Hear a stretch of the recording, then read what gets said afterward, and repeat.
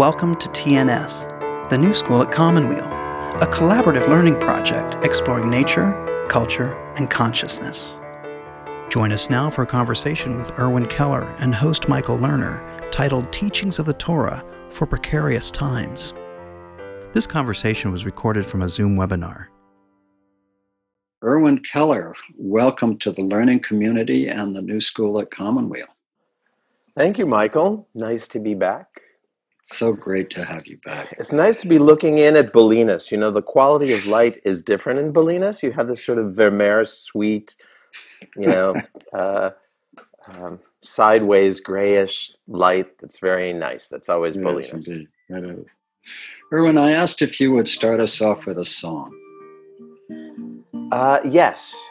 So this is a nigun. A nigun is a song without words, which is a Hasidic tradition to sing songs without words so that our hearts can lead.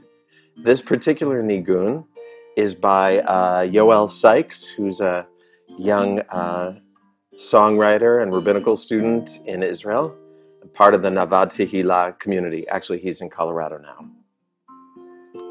It goes like this. Ya da da da da da da da da da da. Ya da da da da. Ya da da da da da. Ya da da da da. Da da da da da. Ya da da da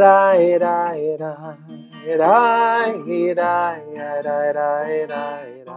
That's the whole thing. Ya da da da da.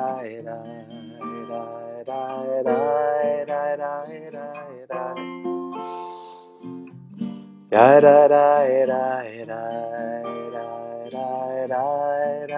ya da da da ya da da ya da da ya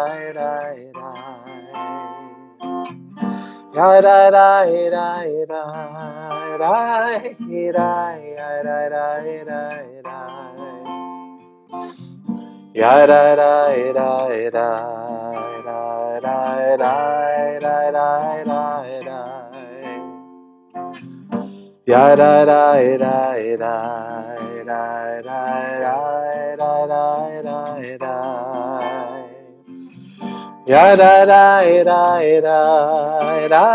da ya da da ya da da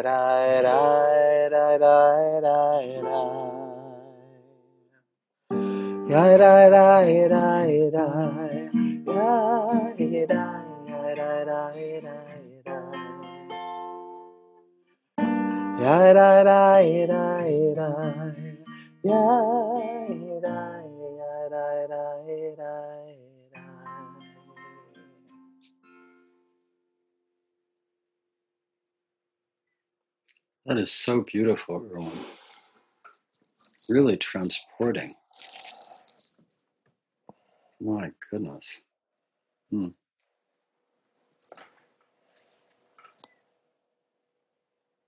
you have a prayer for us in Hebrew that we could move into?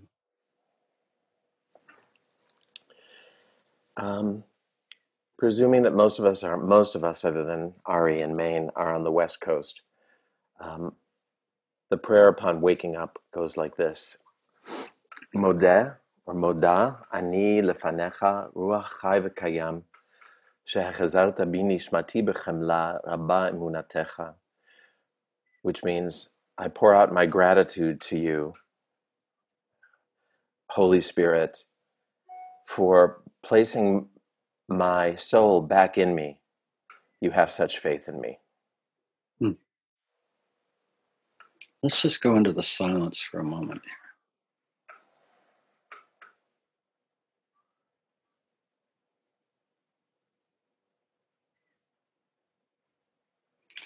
You dropped me into such a deep place, Erwin. It's hard to find words. Sort of traditions of nigunim, this Hasidic tradition, and traditions of chanting do that. There's a way in which songs, the way we understand songs, kind of raise us up, raise our energy. But there's another way in which chanting and wordless music settles us, really grounds us into our bodies, grounds us laterally across space. And what it does to my mood varies depending on the day and depending on the nigun, but I always feel very centered, ready to look at my mood and see where it brings me. Another tradition related to sort of chanting, sort of the newer traditions of Jewish chanting, and also this nigun tradition, is that when you end, you hold the silence. Yeah. That there's a lot of the magic happens in the silence that follows, because the song and the intention and the emotions that it raises are still reverberating. Your body is a resonating chamber. Absolutely. And it's all still reverberating. And so sometimes at Ner Shalom, we'll hold a silence for a long time after something like that. Oh. So speaking of Ner Shalom, you are, according to your bio, a spiritual leader, teacher, writer, music maker, and performer. You've served as spiritual leader of Congregation Ner Shalom in Sonoma, California since 2008, and you are continuing your studies through the Aleph Rabbinic Ordination Program. I've spent some time on your website, which is extraordinary. Itzik Well. And you write, you'll see, if you check out my blog, Itzik Well, you'll see that I'm driven to think and write about life, loss, family, hope, change, Torah, gender, sexuality, and the usefulness of an outsider's perspective. I like to invite active imagining and reimagining of the core stories of our tradition. I like to find the humor in the serious and to locate the serious in the humor. And I believe all of us who have felt like we didn't fit in have important lessons to teach Judaism and the world, and that the world and Judaism will grow and change with us. I was just so moved this morning as I just looked at all the different ways your being has manifested in the world in the course of your lifetime. So I'm just very touched that we're talking. In your blog,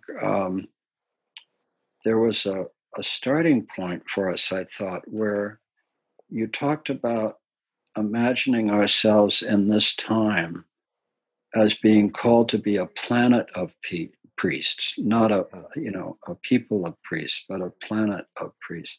Could you say more what that means to you? Yeah, that particular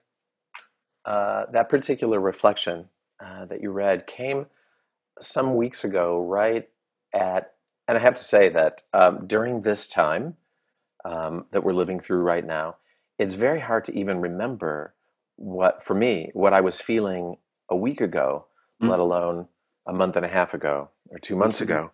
But that piece happened right at the time that in the annual schedule of Torah reading in the Jewish world, we read the 5 books of Moses over the course of a year, a chunk each week.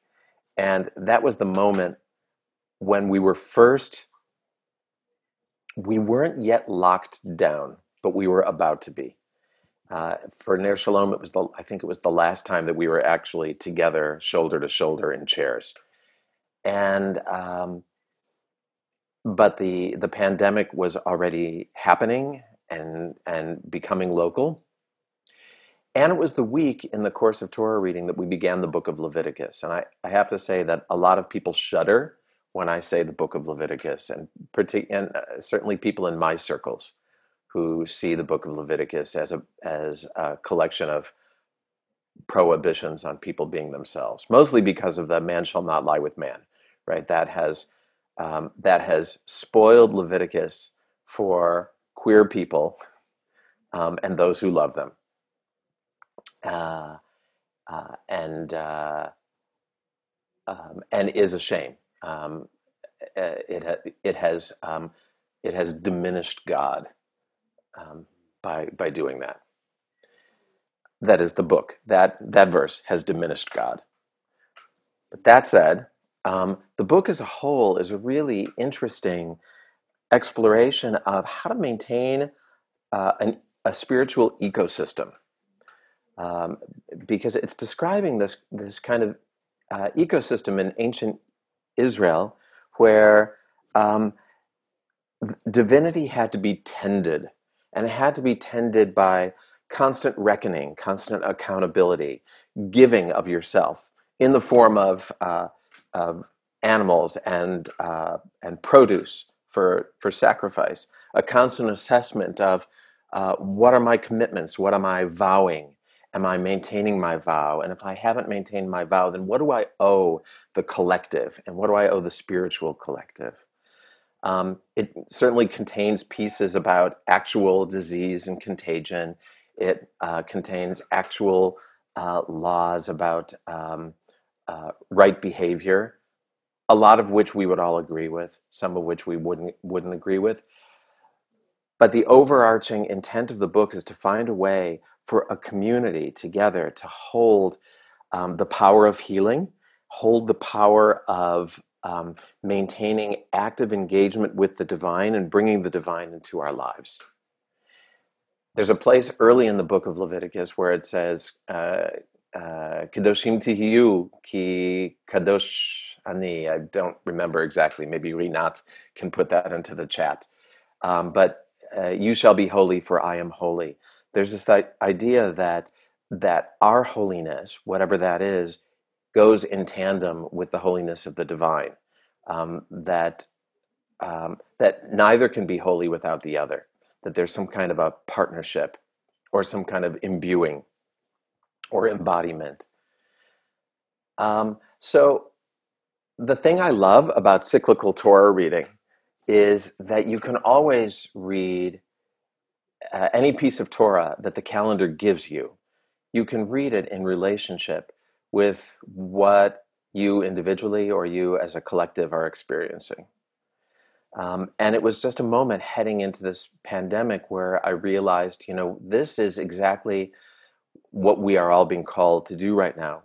We're being called into this greater accountability, an accountability about how we use our resources, about how we treat the earth, an accountability about how we failed, and therefore what we owe, what we need to lift up, how we need to be imbue ourselves with a kind of holiness, of care that we don't readily walk around with as a culture. How to be the divine in the world and not just have the divine consigned to something we think about on Friday nights or Sunday mornings or whenever we engage in whatever bit of spiritual commitment we have. Oh, beautiful. I continue to be in an altered space with you. I haven't quite had this experience in these Friday morning um, learning community conversations before. They've been beautiful conversations and with people I love. But you've just kind of taken me into this deep space. So it's interesting to be here with you in this space. What it brings up for me, a little of my own biography. My father, as you know, uh, was Jewish, and my mother was Christian.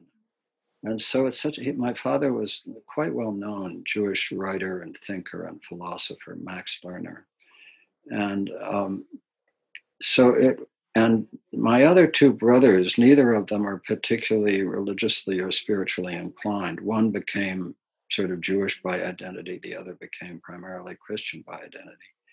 But I was called to hold both, and it was so interesting because the Jews think of me as Christian, and the Christians think of me as Jewish, and and that joint Christian Jewish identity, which many people share, is a particular place. My friend Paul Gorman, who created the National Religious Partnership for the Environment, and he had a Christian father and a Jewish mother, I think. But his line for it was no home, no home.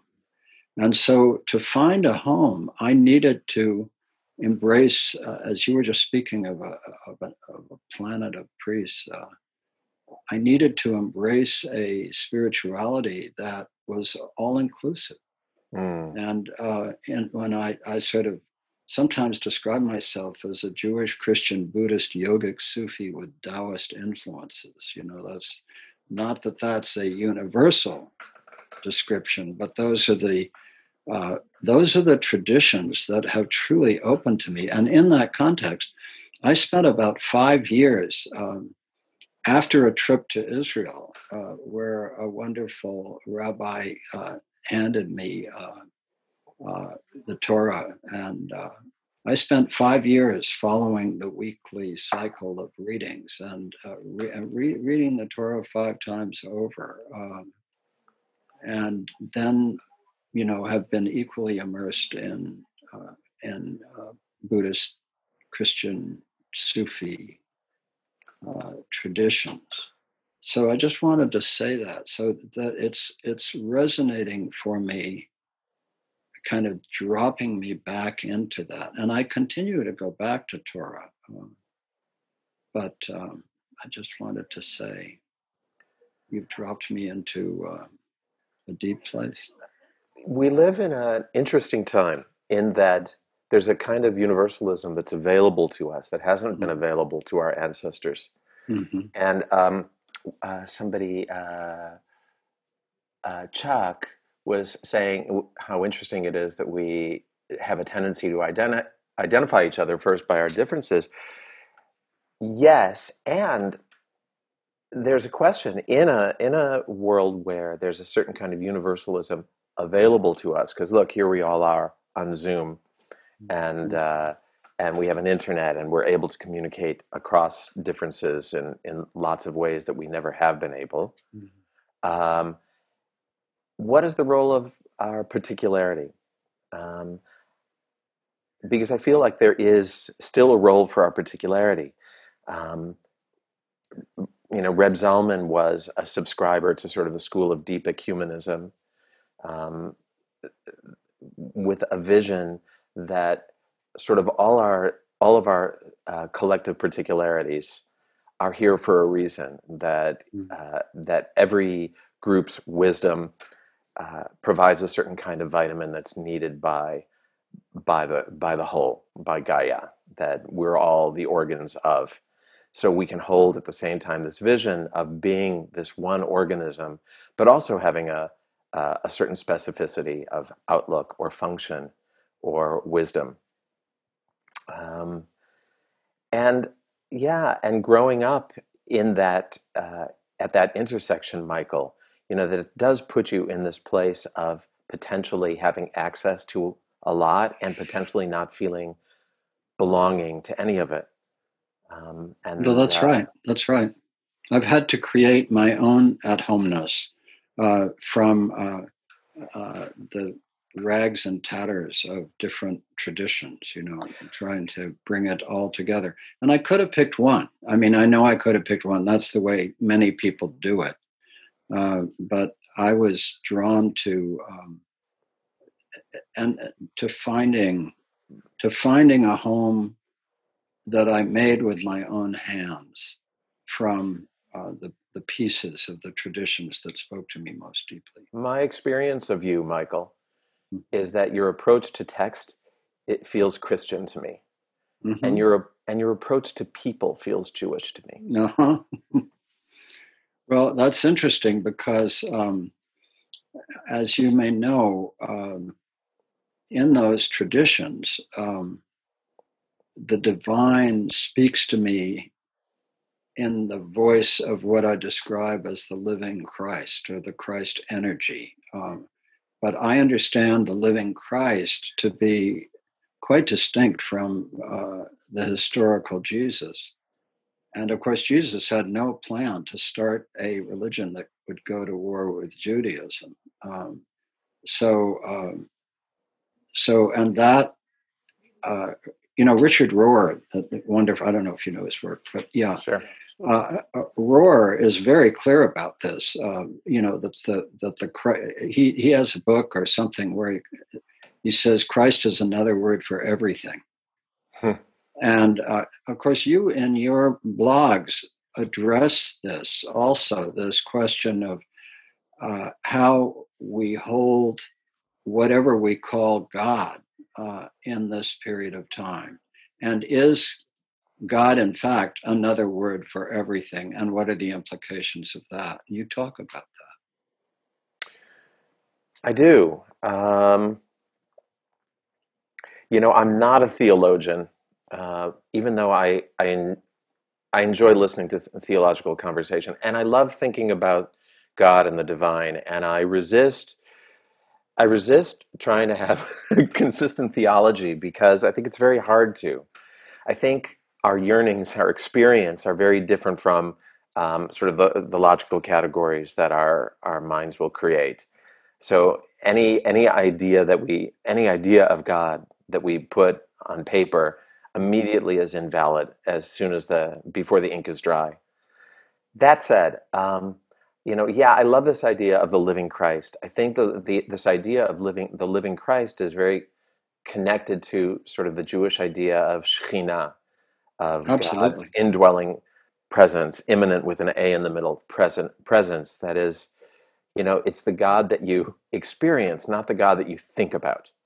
The God that's in your hands, in the deeds that you do, and in your heart, in your mouth, and the words that you say. That's the living Christ, and that's Shekhinah. Which is feminine. Which is feminine, and I know that in Christian mysticisms as well, that Christ stands for a divine feminine principle, which I find very interesting and beautiful, and and beautifully gender fucky. Although it's not my tradition, so I can't I can't make too much of it. But I love that. I love that the male character of history becomes the feminine principle of the divine.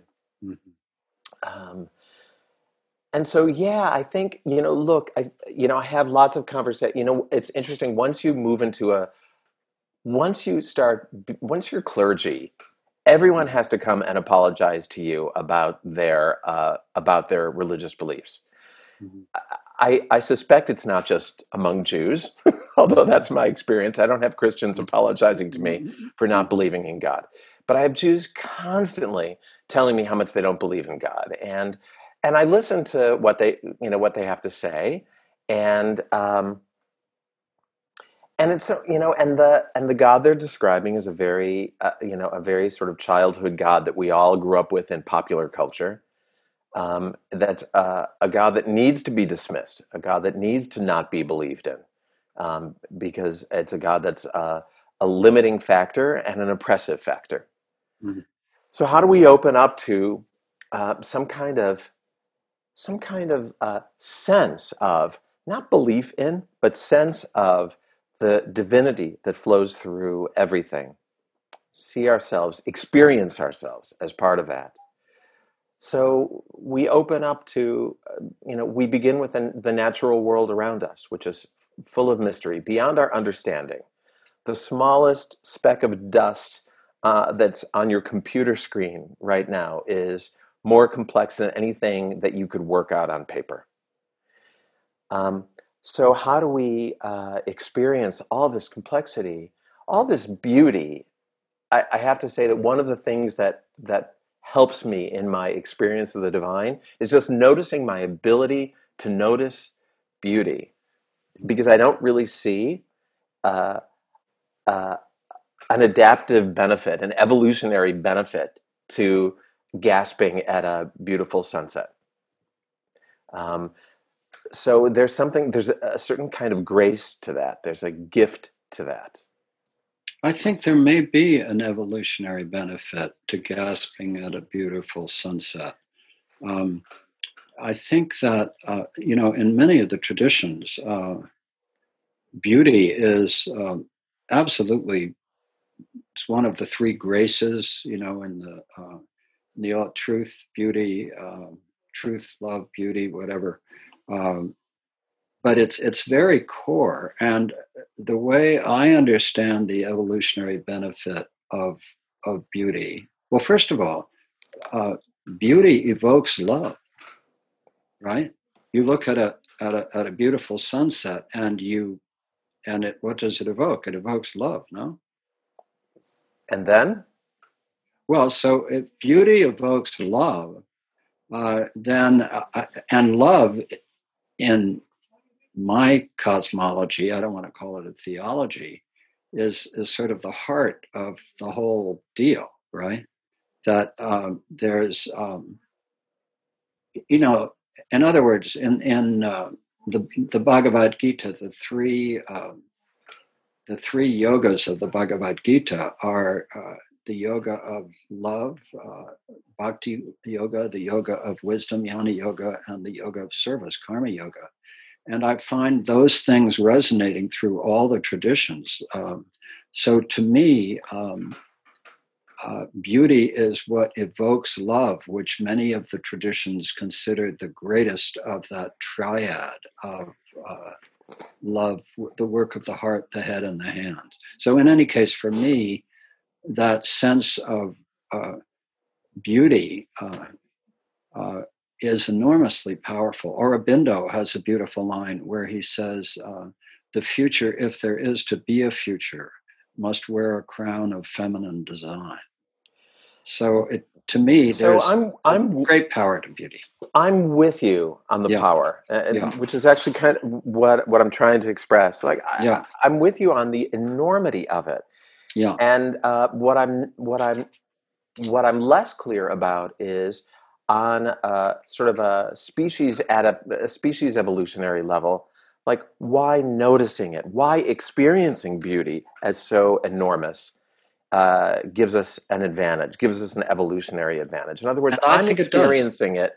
I think it might. I think it might, or on a collective level, on a cultural level, it gives us a portal into experiencing the divine.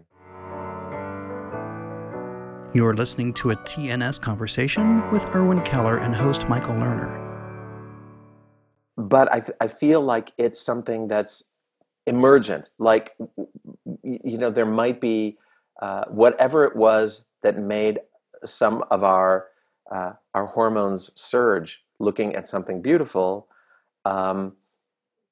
Our sense of beauty in itself, our noticing beauty as a thing in and of itself, is something emergent, is a byproduct, and is grace. You identified it immediately as one of the three graces. So what is grace? Grace is the thing that you get without cause. It's the in both Jewish tradition and Christian tradition. It's a thing that you get without earning it. Like, you don't have to work for it. It arrives. That beautiful sunset stops you in your tracks. I don't know how I arrived at beauty in the beginning, 5 minutes ago. No, but it's such a great subject. As Kira just wrote, my Sufi tradition points to love, harmony, and beauty.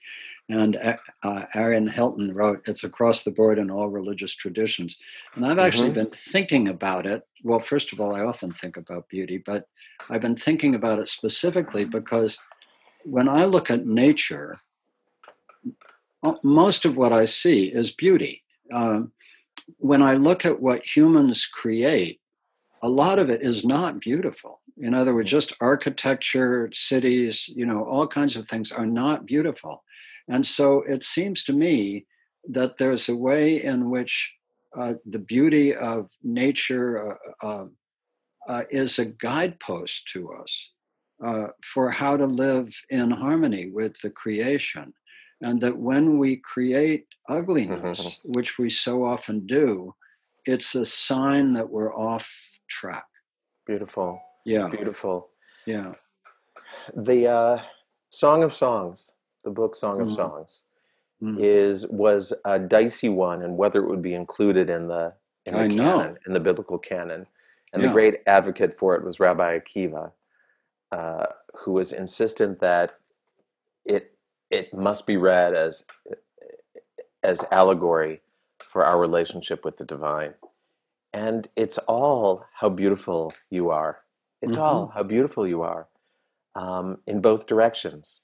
Hmm. Um, the divine looking at the lover looking at the beloved Hmm. and describing your beauty, and the beloved looking at the lover and describing the beauty. And I do think so. I do think that's one of our entry points into a sense of wonder and a sense of divinity flowing through everything. And the Song of Songs is there right next to Ecclesiastes, right? Yeah. And so you have these two extraordinary things, right? The Song of Song and Ecclesiastes, and they are right next to each other in the Torah. Is that correct? So they're in the same section. I don't remember if they're right next Yeah, to each other, right, but they're right. two of the five. We have five books that we call the Megillot, the scrolls, and they're Mm, two of the five scrolls. That's a really interesting juxtaposition, Michael, because Song of Songs is so much about fullness, mm-hmm, and Kohelet, Ecclesiastes, is so much uh, toying with, playing with the emptiness. And the two of mm-hmm, them together are a really interesting tension, which brings us back to the all is God question. Is that if all is God, then what is the difference between everything being God and nothing is God? Like, what mm-hmm, is the difference between God is everything and God doesn't exist, right? And on a physical and mechanical level, it might make no difference at all. mm-hmm. Um, Fullness and emptiness, complete fullness, is a kind of emptiness. And the difference has to do with something like intention or something. This is, I think you're referencing what I was writing a couple weeks ago about God being everything plus. Mm-hmm. Like we need, if we if we want to have a sense of the divine being something other than just the collective of all, then we need God to be something beyond just everything. And it's unclear what, to me, in this moment, and it might change over time, what that plus needs to be. Like, God can be everything, but I also need God to hear my prayers. I don't need God to say yes to my prayers, but I need God to hear. So there needs to be some kind of intention or care or compassion or openness to the experience of every created being.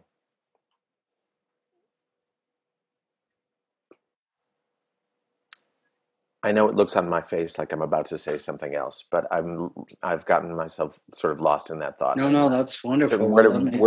where to bring it back to. Yeah. Um, but I think uh, I think feeling the divine in everything is um, is a path. It's a practice. Maybe starting from a starting point of beauty, seeing God in what's ugly and mechanical and artificially made is a harder step, and it's there too, even if it's seeing the divine in a way that brings sadness and loss. And then in addition to that, feeling held as an added element to seeing the divine, feeling the divine in everything. I also feel like this, on this question of is there a God? I think as as moderns, we've come to this conclusion that God has to be the outcome of an evaluation, the outcome of some sort of inquiry. And if the inquiry leads to a yes, then I will believe. And if the inquiry doesn't lead to a yes, then I won't. And I actually think that faith is a kind of practice. I don't think it's a conclusion to a logical inquiry. If the world is the world that we live in is the world that we live in, whether it is suffused with the divine or whether it is an accident of physics. So the choice to see it as infused with the divine is a choice. It's a practice in the same way that I might choose to practice meditating every day, or to do a movement practice every day. Today is a day that I'm going to experience the divine. I'm going to locate the divine in everything. That's not a logical conclusion. No, I That's get it. it's a practice. It is a practice. But for me, I mean, I love the wonderful line from William James, who said, if free will exists, my first choice is to believe in free will. And for me, I agree with you that it's a choice, the way William James made a choice. But for me, it turns out to be a choice where I have no choice. In other words, my experience of the divine is so rooted in who I've turned out to be that I don't feel I have a choice about it. And I suspect the same is true for you. That on the one hand, it's a practice, but can you really imagine living your life without that practice?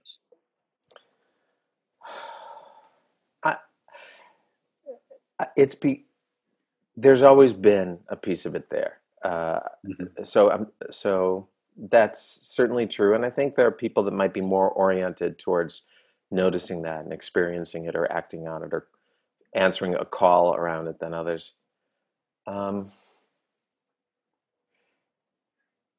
But it's also work. Mm. It's not just, you can't feel the inspiration all the time. You can't feel a call all the time. Mm. I think we have these moments of these flashes of awe that feels like maybe a touch of the divine or something big, bigger than us. Sometimes it's chemically enhanced, and sometimes it's enhanced by being in a beautiful place or in the arms of a beloved. Who knows? Sometimes it's enhanced, and yet then it goes. Kira saying numinous moments. Yes, the luminous, numinous moments. So then what happens when it's gone? You have to do the work. And so the work is that you trudge forward and you look for the divine in all things, even when you're not quite feeling it, even when you get up feeling rattled or in pain or discouraged. As you know, I'm a student of Enneagram and archetypal psychology and quite a number of other archetypal psychologies. But for me, these different experiences of the numinous, the 9 points in the Enneagram, which are called the 9 faces of God or 9 faces of the divine. And so I find that so much of how we each experience the divine reflects which of these 9 faces of God or the divine we're kind of born into. So for me, I'm grateful for this Enneagram 5, and I kind of naturally see the divine everywhere, and I don't wake up discouraged and trudging very much. And Scott Fitzgerald has that lovely line about one of his characters who was born uh, two martinis down, and I think I was born one martini up. It's just like kind of I live in a natural high an awful lot of the time. But my particular high, which is not drug enhanced or hasn't been for the last 45 years or so, my particular high has to do with the choice between seeing the universe, as you said, just as an accident of physics, or seeing the universe as actually a, a living presence. That the evidence to me is at least as strong that the universe is alive as it is that the universe is just inert and dead and we're an accident. And specifically that the anthropic principle, that the universe appears completely designed to support life. It appears totally designed. That's the only way. And that drives the physicists mad, because that suggests a purpose to the universe. So they invent the multiverse in order to get around how insane it seems to them that the universe was designed to support life. But there's no evidence for the multiverse. There's not a shred of evidence for it. I mean, they can make it up, but they don't have any evidence for it. So the universe that we can see appears absolutely designed to support life. And Yeah. what does that suggest? It suggests that the universe has intention. It has purpose, that there is a purpose to all of this. So for an Enneagram 5 who is born, one martini up, I find evidence for that purpose everywhere. And what I see in humanity is that we have been given free choice, and that the great task for us, if we are to survive, is to find that crown of feminine design that Aurobindo speaks of, and to reimagine ourselves in this moment as returning to the creation, as returning to that space, which of course is what the Jews were constantly called to. I think you and I are a little bit alike in this way. I think we're both born one drink up. Mm-hmm. A certain kind of hope is natural to me and just courses through my veins. Mm-hmm. And I hear you talk a lot, and I feel Mm-hmm. that in you too. Even though you're often talking about, apocalyptic times of Absolutely. our society, of our civilization, of our technologies, Mm-hmm. it's always with it's always with an eye towards what arises then, what arises Which is hope. out Which of is it. hope. I agree, Yeah. and I do want to just say something though about the being born two drinks down. Like we're living in this really interesting and frightening time right now, and um, where your mind goes and where your heart goes when you're kind of locked in your room for 2 months um, is of note. And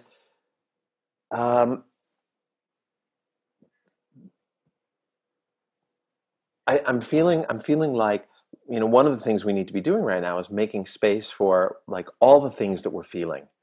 You and I lean towards the lofty. You and I lean towards this numinous experience. And there are so many days that so many of us during this get up and we're just sad. We are just filled with grief. We don't want to get out of bed, or what's the point? We're just going to be on Zoom. What's the point of putting on pants? And how do we sit with that? How do we hold that on a spiritual level? How do we locate God in the days that we feel like crap? And that's a practice too. Maybe, I don't know. I don't have advice around it, but I want to see it. I want to identify that you don't have to, you don't have to have these transcendent experiences to to have a sense of the divine. I completely agree with that. In one of our Jewish traditions about Shekhinah, right? Sort of Yeah. Shekhinah, again, this sort of immanent presence of immanent experience of God. It arises out of a mysticism of brokenness. Shekhinah arises out of a division between sort of the expansive, transcendent creator God and what we experience, which is so not that so often. Our tradition goes that when the temple was destroyed in Jerusalem, that Shekhinah, God's the immanent presence, came with us into exile. That Shekhinah cries with us. And there's something very beautiful about, how do we hold suffering, in a theology. And a piece of it is, this idea that God cries with us. God's not fixing it in the ways that we're imagining fixing might look, but God's crying with us.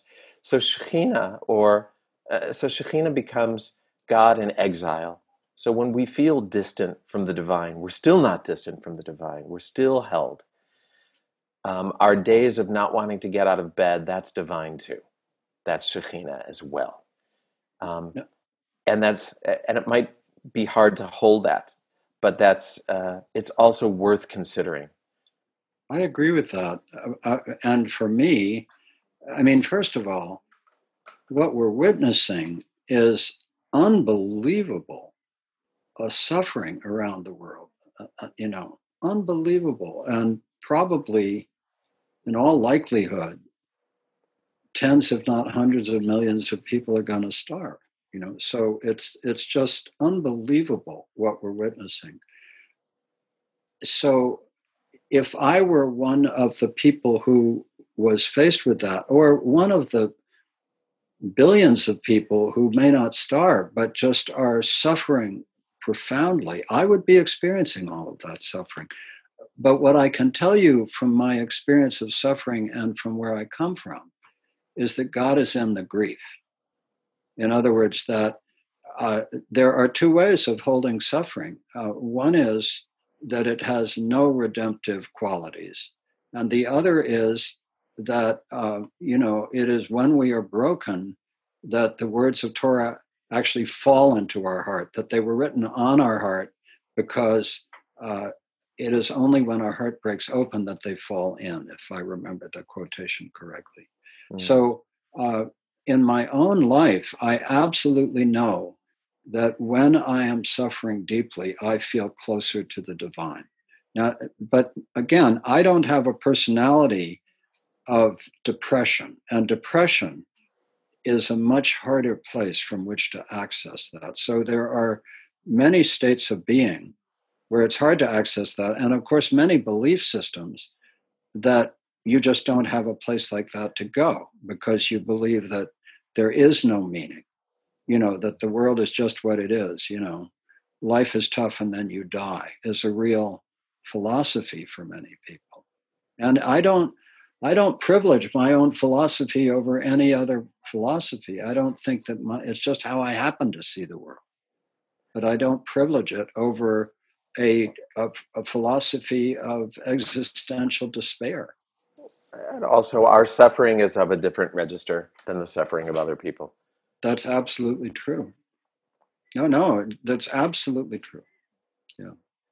Rinat points out that the work of healing circles, what's happening in healing circles, is the experience of Shekhinah crying with us. Mm-hmm. Absolutely. So this is so beautiful. I get so caught up in what we're doing that I forget what I was expecting to ask you about. But I want to ask you a very specific thing. First of all, to acknowledge that you are married to Oren Slasberg, who is the executive director of Commonweal, and that's how we came to meet. So this whole session is nepotistic. Right. And also that, if memory serves, that the two of you met when you were studying Aramaic. Is that right? Aramaic had a role. Okay. We met at a Passover Seder. Oh, okay. and which contains elements in Aramaic, and so Oren made a little point of pronouncing his Aramaic in an academic way that I would notice. And, and we touched in afterwards, and it turned out we had both studied linguistics, and we were both interested. We had both studied Semitic linguistics, and we were both interested in doing dissertations on the same dialect of modern of Neo-Aramaic, spoken Neo-Aramaic. Neither of us ended up doing that work, although Oren's brother ended up marrying a man who came from an Aramaic-speaking family. So it continued. So the culture of the spoken Jewish Aramaic of Kurdistan continues to be part of our life, even if it didn't end up being an academic pursuit. So I wanted to ask you something I'm simply ignorant about, didn't have time to look up. Did Aramaic precede Hebrew as a language, or were they coterminous in their beginnings? Yeah, I think they certainly existed simultaneously. Mm-hmm. I don't think either derives exactly from, or yeah, they don't. Yeah, people kind of want to see. They want one of these to be the origin for the other, but Mm-hmm. they're both developments out of Northwest, some kind of Proto-Northwest Semitic. Mm-hmm. Yeah. Okay. And truthfully, Torah is written in Hebrew, but by the time Torah was sort of ink on parchment, the Jewish people were not Hebrew speaking anymore. So by the time we have in the book of Nehemiah, the book of Nehemiah, the description of the first public reading of Torah to the Jews in Jerusalem, there are translators standing there, described. There are translators putting it over into Aramaic for the people. Mm. So they didn't speak Hebrew anymore at that point. By that point, they weren't Hebrew speakers anymore. So did spoken Hebrew have to be reinvented several times? Well, okay, so then we have sort of a Zionist mythos around the resurrection of Hebrew, of a dead language. And the truth is that Eliezer ben Yehuda and the other people who were involved in the project of making Hebrew a secular spoken language, they weren't starting from scratch, and they weren't starting from biblical language. Hebrew continued to be a spoken language among the rabbis, among people doing rabbinic work. So even in the Hasidic world of the 18th century and 19th century, the rabbis are speaking to each other in Hebrew. It's a Hebrew that's their Hebrew is influenced by their Yiddish. Hebrew's being used by rabbis in the Middle East and North Africa. So it's always been in use. It's just never been it wasn't anyone's first language, wasn't anyone's vernacular. Mm. So coming back to the moment that we find ourselves in your Ner Shalom community, which is extraordinarily diverse, I understand. Is that true? I think so. Yeah. In your Ner Shalom community, how is your community holding this period of time? And how do you find yourself both holding it for yourself and being with your community in the diverse ways that people are holding it?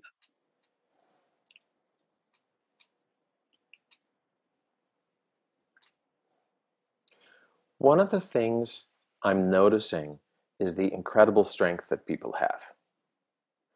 I don't feel like I have to do a lot of holding. I mean, I'm trying to hold a container in which people can dip for spiritual sustenance and for emotional support. So I feel like I'm holding a container, but I don't feel like I'm doing the work of helping people manage. I think that we all have a great deal of strength. I think we're all remembering what it's like to be support for each other one-on-one. I think we're all remembering what it's like to have more quiet time and how that can make us strong. we're all ending up doing value, very subtly doing values clarifications all the time. And so I feel like people are going through their process of grief and fear and possibility and comfort. And individuals are doing that in their own way. And so for me, I only lightly have to hold an overall container that people can dip into. Mm-hmm. In the days of Maimonides, if I remember correctly, I mean, that was a period of time. One of the things about the horror that is upon us now is that in the communities that you and I live in, the horror is mostly not experienced firsthand as much as it is witnessed around us, and certainly globally. And it seems to me that in the time of Maimonides, for example, the horror was right there. And if I remember correctly, Maimonides said that it was not permitted to count the days to the coming of the Messiah. And so I wanted to ask you how you hold the teaching of the coming of the Messiah and how you imagine that to be a prophecy that is relevant to our time. Oh, there's a curveball, Michael. A little messianism in the morning. Maimonides wasn't the originator of that. Talmud talks about it. Talmud prohibits the count. Talmud does all of this counting of the days. It does all of this calculation about, and that the sort of the Messianic era is time limited as well. It's not like there will be an eternal Messianic era. It will last for 3,000 years, and then the world will end. The world has an expiration date itself. Creation has an expiration date. And then Talmud goes on to say it's not permitted to do this counting. So Talmud itself is holding this intention, holding this tension that we yearn. Our messianism is a projection of our yearning of a life without suffering. And Talmud also holds the tension of that with, and if you decide when it's coming, you're going to be disappointed. It has to remain in the realm of imagination and in the realm of yearning. And we have to work with it on that level. These are our ingredients for moving through life in the present day. How do we act out of our yearning? And how do we act out of our imagining something better in the present moment? So in some ways, an idea of a messianic world isn't about how do we get there. It's about how do we take that imagining and draw it into the present moment and put it into effect now. So if we imagine a world in which we're not all using fossil fuels in this way, so we start doing it now, even if we're doing it in a small way. This is a teaching from Rabbi Arthur Waskow, right, who's a wonderful sage and prophet and climate activist. But one of the things he talks about is, for instance, what is it that made the drugstore counter, the protests at the drugstore counters in the South, different from a picket line? The difference is that the picket line is one level of abstraction. It's about an idea. Whereas Black people sitting at the counter at the Woolworth is enacting the world that we want in the present moment. That is what made it so powerful and so threatening. So if we take that as an example, then how do we envision a world and start putting elements of it into effect now? So I would say in some way, so I don't subscribe to a school of a Messiah coming in the form of a person, and even the idea that we will someday achieve a more perfect world. I find that hard to hold, and I confess that we have put a lot of pressure on this moment that we're in right now to be transformative globally. You're listening to a TNS conversation with Erwin Keller and host Michael Lerner. And I think it's because those of us who want a better world so desperately, and we imagine it all the time, this has become a moment to say, now this is the moment where everything will change. And then we have the fear that nothing will change. And I think there are so many lessons to come out of this time. But I also think we need to be modest in our expectations of what this time will produce. Our species can't change overnight, and our culture can't change overnight. And this is overnight. Even if this crisis lasts for a year, it's overnight. But we can draw lessons from it that we can start putting into effect right away. And so I think this is how I hold messianism, not as some kind of that's so long-term beautiful. Secular change, but as a kind of yearning and visioning for the present moment. That's so helpful to me.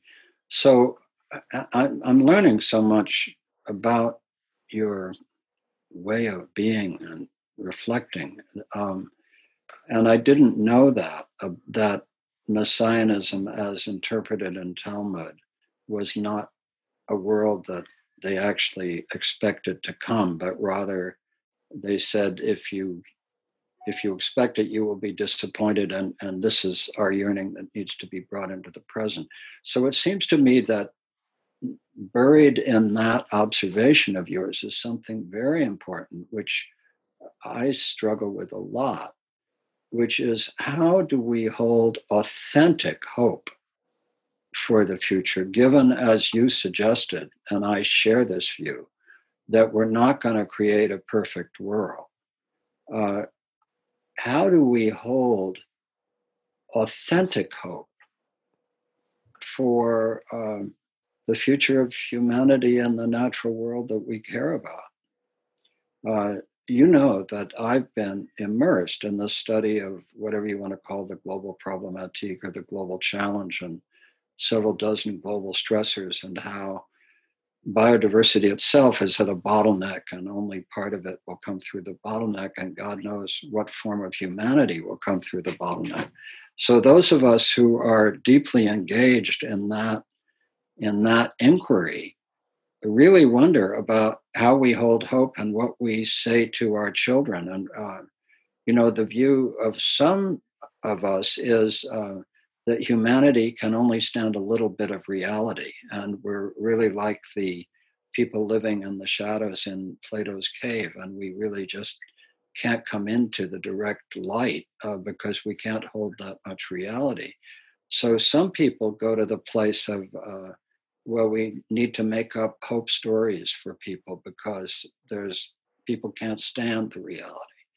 So I'm just curious for you, is there in what you've said about taking our yearning into ourselves a way of grounding ourselves in authentic hope for what we can honestly say to our children and honestly say to each other about where hope resides?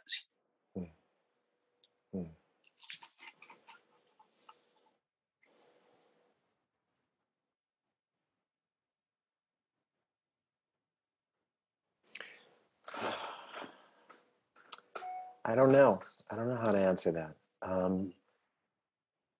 I almost invariably feel hope, almost as if it's a sense, one of my senses. I have a sense of hope, like I have a sense of smell and a sense of taste. It exists despite evidence to the contrary. Despite disappointments, my sense of hope exists.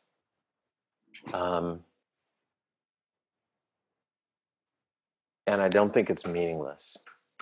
I think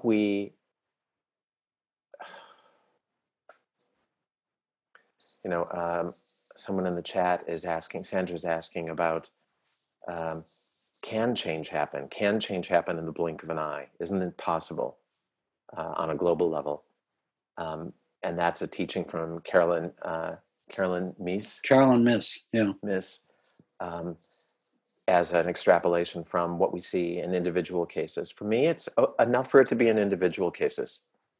I would love for it to happen on a global level. I feel like as long as we're living in a sort of a realm of global capitalism, it can't happen on a global level until people are willing to give up their willingness to earn money off of the world.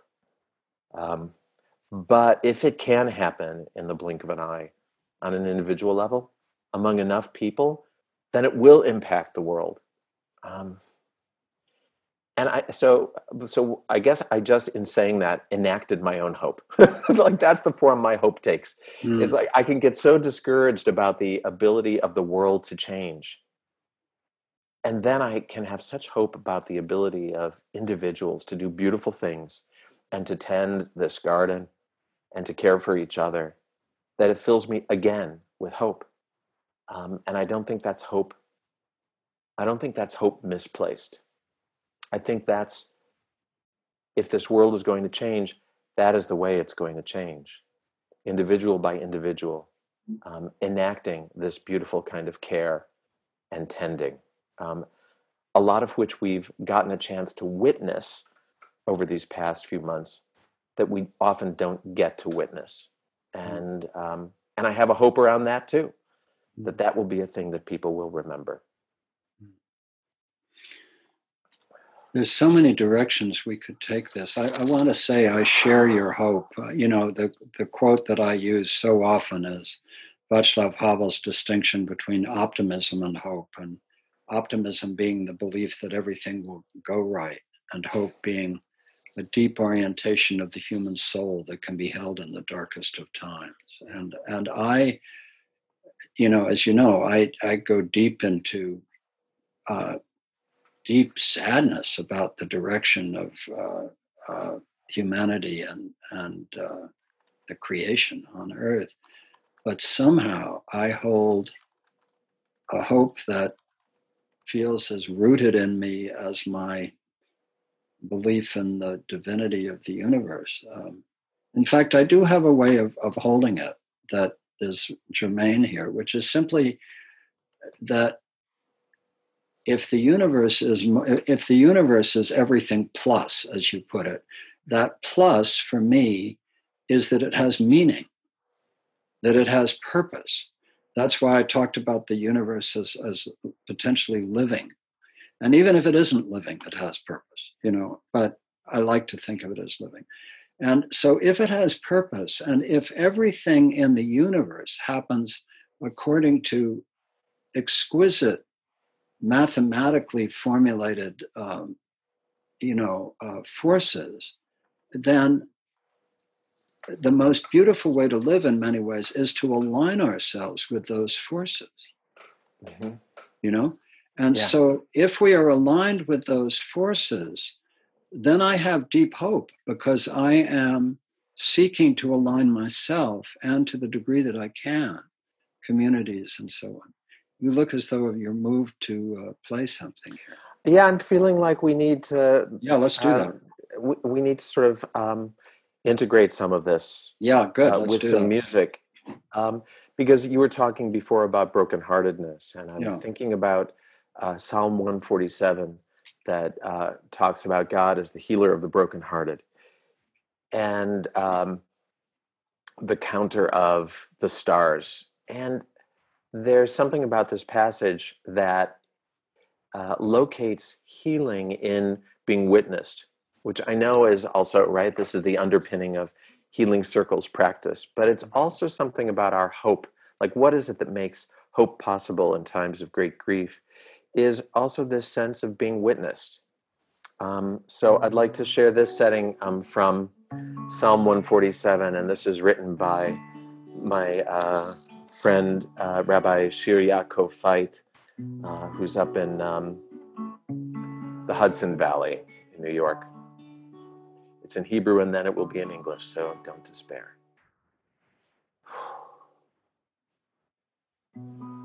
Harofei lishvur eleh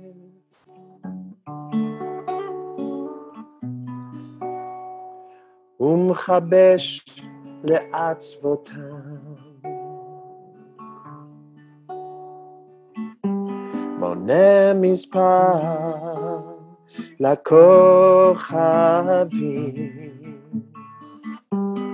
לכולם שמות יקרא.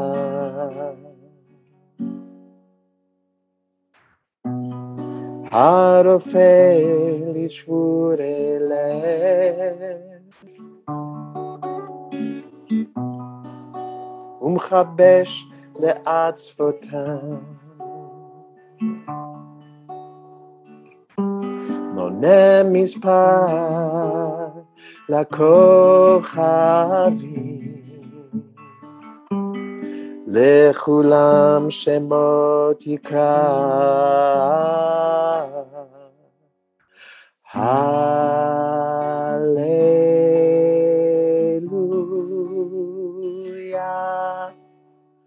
הללויה,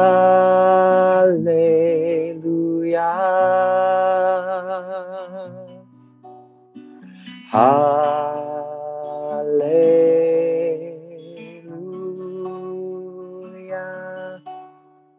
הללויה.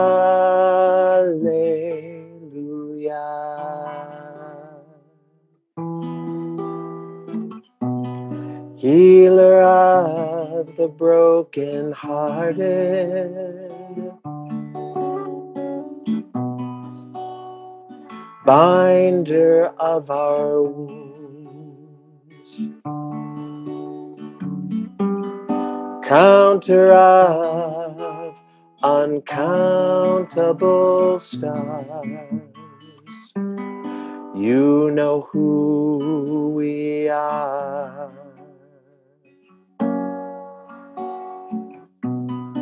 Healer of the broken-hearted, binder of our wounds, counter of uncountable stars. You know who we are. Hallelujah,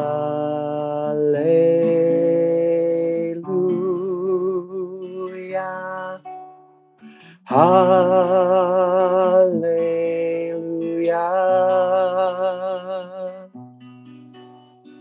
hallelujah,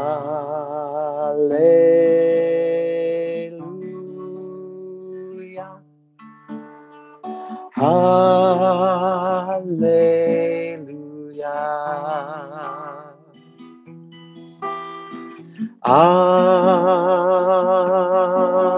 Anna,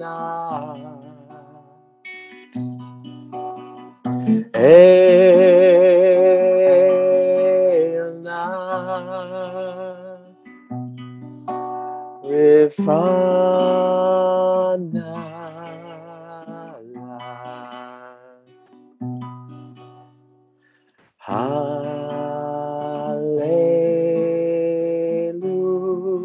Hallelujah, hallelujah,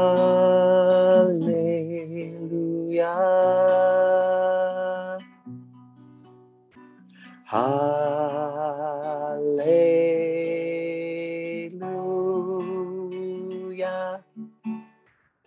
hallelujah.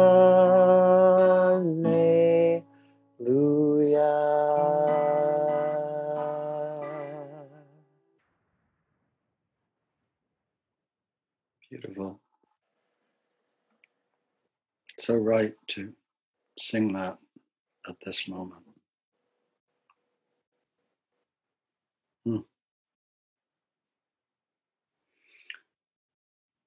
So, Erwin, in our last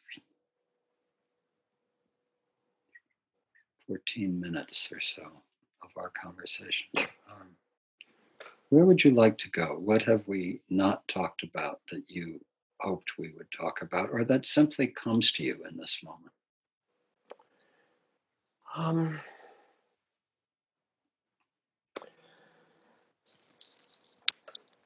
I think, I don't know. I've been sitting with a new appreciation or a renewed appreciation of seasons and of holy time. Mm. Um, there's been We've all been thrust into such a shapelessness of time Mm. in these past months in a way that we haven't as individuals or as a collective, of days that all look so similar. Um, our days were so demarcated by work, by the way we work, by where we drive to, by the offerings that are available to us, the entertainments. And here, every day is our own creation and our own breath. And so I'm really appreciative uh,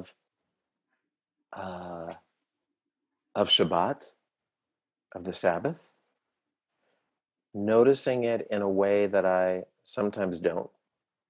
My whole week is I mean, this has to do with me and my work, right? That I lead worship on Shabbat and I give over some kind of teaching on Shabbat. But for me, it means that the whole week is a trajectory towards it, towards Friday night, towards sunset on Friday night.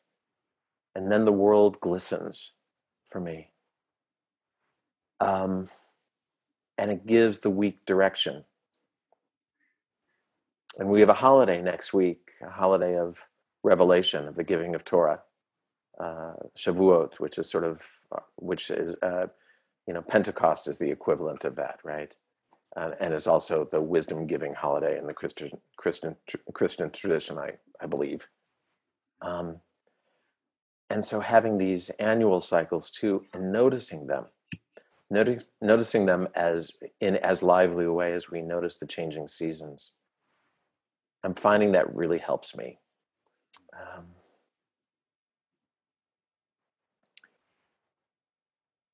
I was also noticing over the past couple of weeks the text which came up in Torah reading about the sabbatical and the Jubilee, the Shemitah and the Yovel. And anyone who's part of my congregation has heard me talking about this, but this commandment that every 7 years you let your field go fallow, and you can eat what grows on it, but it's whatever grows on it by itself is for everybody. It's not for your profit. And you let whatever fruit, you let it fruit without your constant tinkering and tending. And there's something in this moment of that for us, of who am I when I'm not tinkering and tending? I have a lot of congregants who talk to me about trying to remember who I am.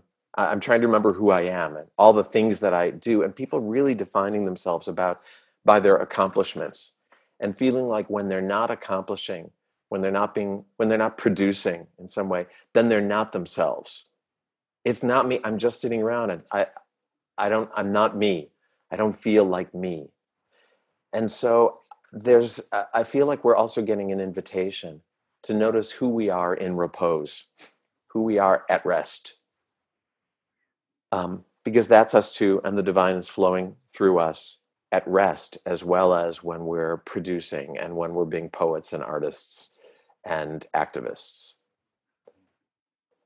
And I feel like we're getting a call right now to hold all of it, to notice ourselves in the quiet as well as in the noise of our speech and our rabble rousing and our productivity.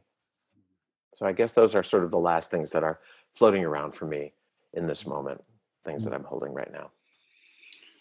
You know, when I was reflecting and preparing for this conversation, and I looked back at your biography and your description of the deeply musical family you grew up in, and becoming the lawyer who wrote the first gay rights legislation for Chicago, and then um, becoming a singer in the Kinsey Six, which I encourage people to check out. There's but one particular song that you do called We Arm the World, that you have a starring role in, that I particularly love. Maybe Sophie or Kira can put that link in the chat. Yeah, that would be lovely. And then retiring from what somebody called it, what the Royal Shakespeare, the Royal Shakespeare Company of Drag Performance. Yes, the Royal Shakespeare Company of, but I mean, you were world famous, and toured all over. How long did you do that for? 21 years. 21 years. Yeah. So this was a major chapter in your life, and it's really extraordinary. You once said to me that you joined that group because you thought that you could do more for gay rights than as a lawyer. Yeah, at the time that we founded the group, we were all, two of us were lawyers in the HIV world, in the HIV advocacy world. Yeah. And we were noticing the strictures on us by having to be sort of suited and tied, right. And tied in every possible sense. Right? Yeah, right. And we had to be good role models and look clean cut in order to do our advocacy, in order to try to affect change in that way. And it was really frustrating, this idea that we had to block out so much of ourselves in order to be presentable. And so this was a real release for us. And the queer community at the time, that was our first audience in San Francisco, was equally relieved that we could say what we were feeling and observing. And even if we didn't know whether or not we were achieving any kind of change through our music, through our performance, through our drag, we felt like we were keeping the troops fed and cared for. And that was a piece of the work that we weren't getting to do, was that kind of feeding of the soul. And so what came to me as I thought about, this extraordinary life career from musician, you thought you'd be a musician, and then became a lawyer, and then actually did become a musician for 21 years, and then ended that and became the spiritual leader of Ner Shalom, and created a Jewish congregation community that is as inclusive as one can imagine any community being. And then continuing that with your current rabbinic studies. And what came to me was that the particular courage, I don't know if courage is the word, but I see it as courage. Hemingway once said, courage is grace under pressure. I like that. But the particular courage it takes to live out so many radically different dimensions of yourself in one lifetime. And I thought to myself that one of the things that the gay community gives us is, because it was so excluded for so long, as Jews have been excluded, as many peoples around the world have been excluded in different ways, people of color, every other exclusion, physical, mental, emotional, and spiritual, that the gay community had to be able to code switch and live in these very different worlds. And then what you've done is taken your code switching and made it public. You made all the pieces public. And I thought to myself, how hard it is in the straight world to do the same thing. In other words, in the straight world, I have to be who I seem to be in, at Commonweal and in the world. And so there are all these other pieces of me that really, are much more difficult to, the pieces that are rejected by the, standard version of reality, that I have to hold in different ways, but not as you've been able to hold them. I think for, there's certain, there's a kind of risk taking that people in traditionally oppressed communities get in the habit of having to take. Yes. And that some people who are not in those communities just have to learn to take, or take the risk to take. But I do think, yeah, there's, in lots of cases, people growing up queer, or growing up in marginalized communities, you have a practice. Sometimes it's within your community. If you grow up queer, at least in my generation before the internet, you were alone. But still, there's a practice of finding your own value. And that doesn't always work. Suicide rates among queer youth are still phenomenally high. So it doesn't go without saying. And I really lucked out. I had parents who were delighted at everything I did as a kid. And I grew up, I am so lucky and blessed to have grown up in an environment where I felt like anything I do is going to be well received. And so I move through life that way, just presuming that anything I do will be well received. And I know that that is not everyone's experience by a long shot. Yes, I also grew up being loved, and what an extraordinary gift it is to be loved. Sometimes I can be the only person in a room with a happy childhood. Yeah. It's the greatest gift, the gift of love, which is, of course, what God is all about, and as we understand it. Yeah. Any last thoughts? How about a last song? Oh, I'd love that. Let's do it. Because this is a song that I learned at the Commonweal Fall Gathering. A participant named Katina taught this to me. And it's by Miranda Rondeau, who's a Native American drummer and musician. And I think she's in Southern California. I don't recall exactly. But I brought this back to Ner Shalom and to my rabbinic school community, where it's been getting lots of use, and you'll see why. But this is my prayer is that the sentiment of this song is one that we can carry with us in this time of grief and flux, and that it'll give us that strength, for all of us to feel like you and I feel, Michael, with our happy childhoods, feeling like we are protected and we are loved and we emanate light. Love surrounds you, peace surrounds you, angels surround you every day, all day long. Morning, noon, and night, you are surrounded by the light. Love surrounds you, peace surrounds you, angels surround you every day, all day long. Morning, noon, and night, you are surrounded by the light. You are surrounded by the light of God, the light of peace, the light of love. You are surrounded by the light of God, the light of peace, the light of love.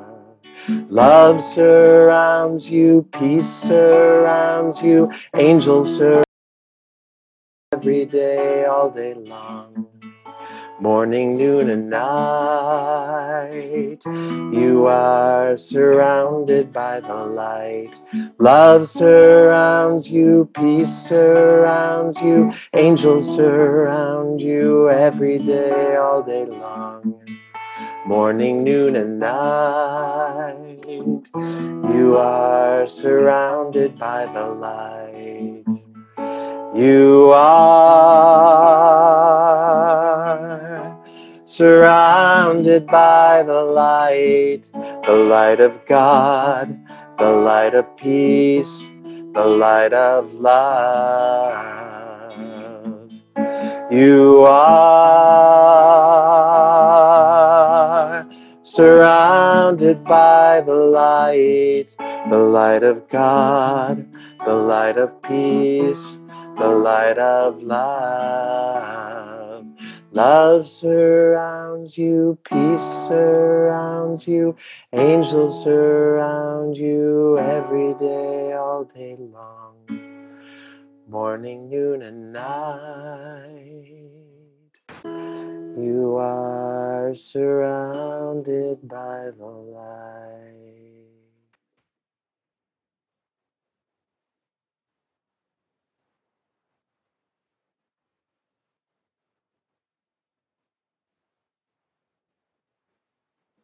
A sense of benign presence near you. A sense of what presence? You were looking off screen as if a beloved friend was nearby, and I was hoping he might join us. Oren Schlossberg, for those who do not know you, the executive director of Commonweal, joining Erwin Keller, spiritual director of Ner Shalom. What a blessing. Thank you for this time, Michael. I'm so glad you invited me to do this. Well, it was extraordinary for me, and I cannot thank you enough. And it really it helps me in a most fundamental quest that I'm in, which is to understand hope in this time. Mm. And you've just given me some reflections, perhaps the strongest of which is just the power of music in hope, power of just you're deeply grounded. You're deeply grounded not only in music, but in the deepest Jewish tradition. I can't stay in my head too long because it spirals into despair pretty quickly. Yeah. But music is a way to assimilate and check in with the body. Yeah. That, like, the things that have been going on in my head, like how much of that is right and how much of that is fluff. Can Oren speak to us? Welcome, Oren. Thank you. Thank you for holding this conversation. It was just lovely. Just lovely. Well, what a blessing. Well, may the Sabbath be a beautiful one for both of you. And Erwin, thank you so much for doing this. You too, Michael, and for everyone on this call. May we have beautiful rhythm in time that keeps giving us strength and holds us no matter where we're at. Mm-hmm. And Oren, thank you for your leadership of Commonweal and for the infinite blessing of your vision of intergenerational leadership that enables an old man to continue to work in useful ways as you lead us into the next period of time. I feel so blessed by your friendship and your partnership. It's an honor. So love to you all, and love to all those who will hear this after we've recorded it. I think it will touch the hearts and souls of many people. So be blessed. Shabbat Take care. shalom. Bye. You've been listening to a TNS conversation with Erwin Keller and host Michael Lerner. Thank you for listening to TNS, the New School at Commonweal. The New School at Commonweal is directed by Michael Lerner. Our program coordinator is Kara Epstein. Our audio producer is Ken Adams. And our theme music is by Suzanne Ciani. Visit us online at tns.commonweal.org. That's tns.commonweal.org. Commonweal is spelled COMMONWEAL. You can also find us on SoundCloud, iTunes, Facebook, YouTube, and Vimeo. Thanks for listening.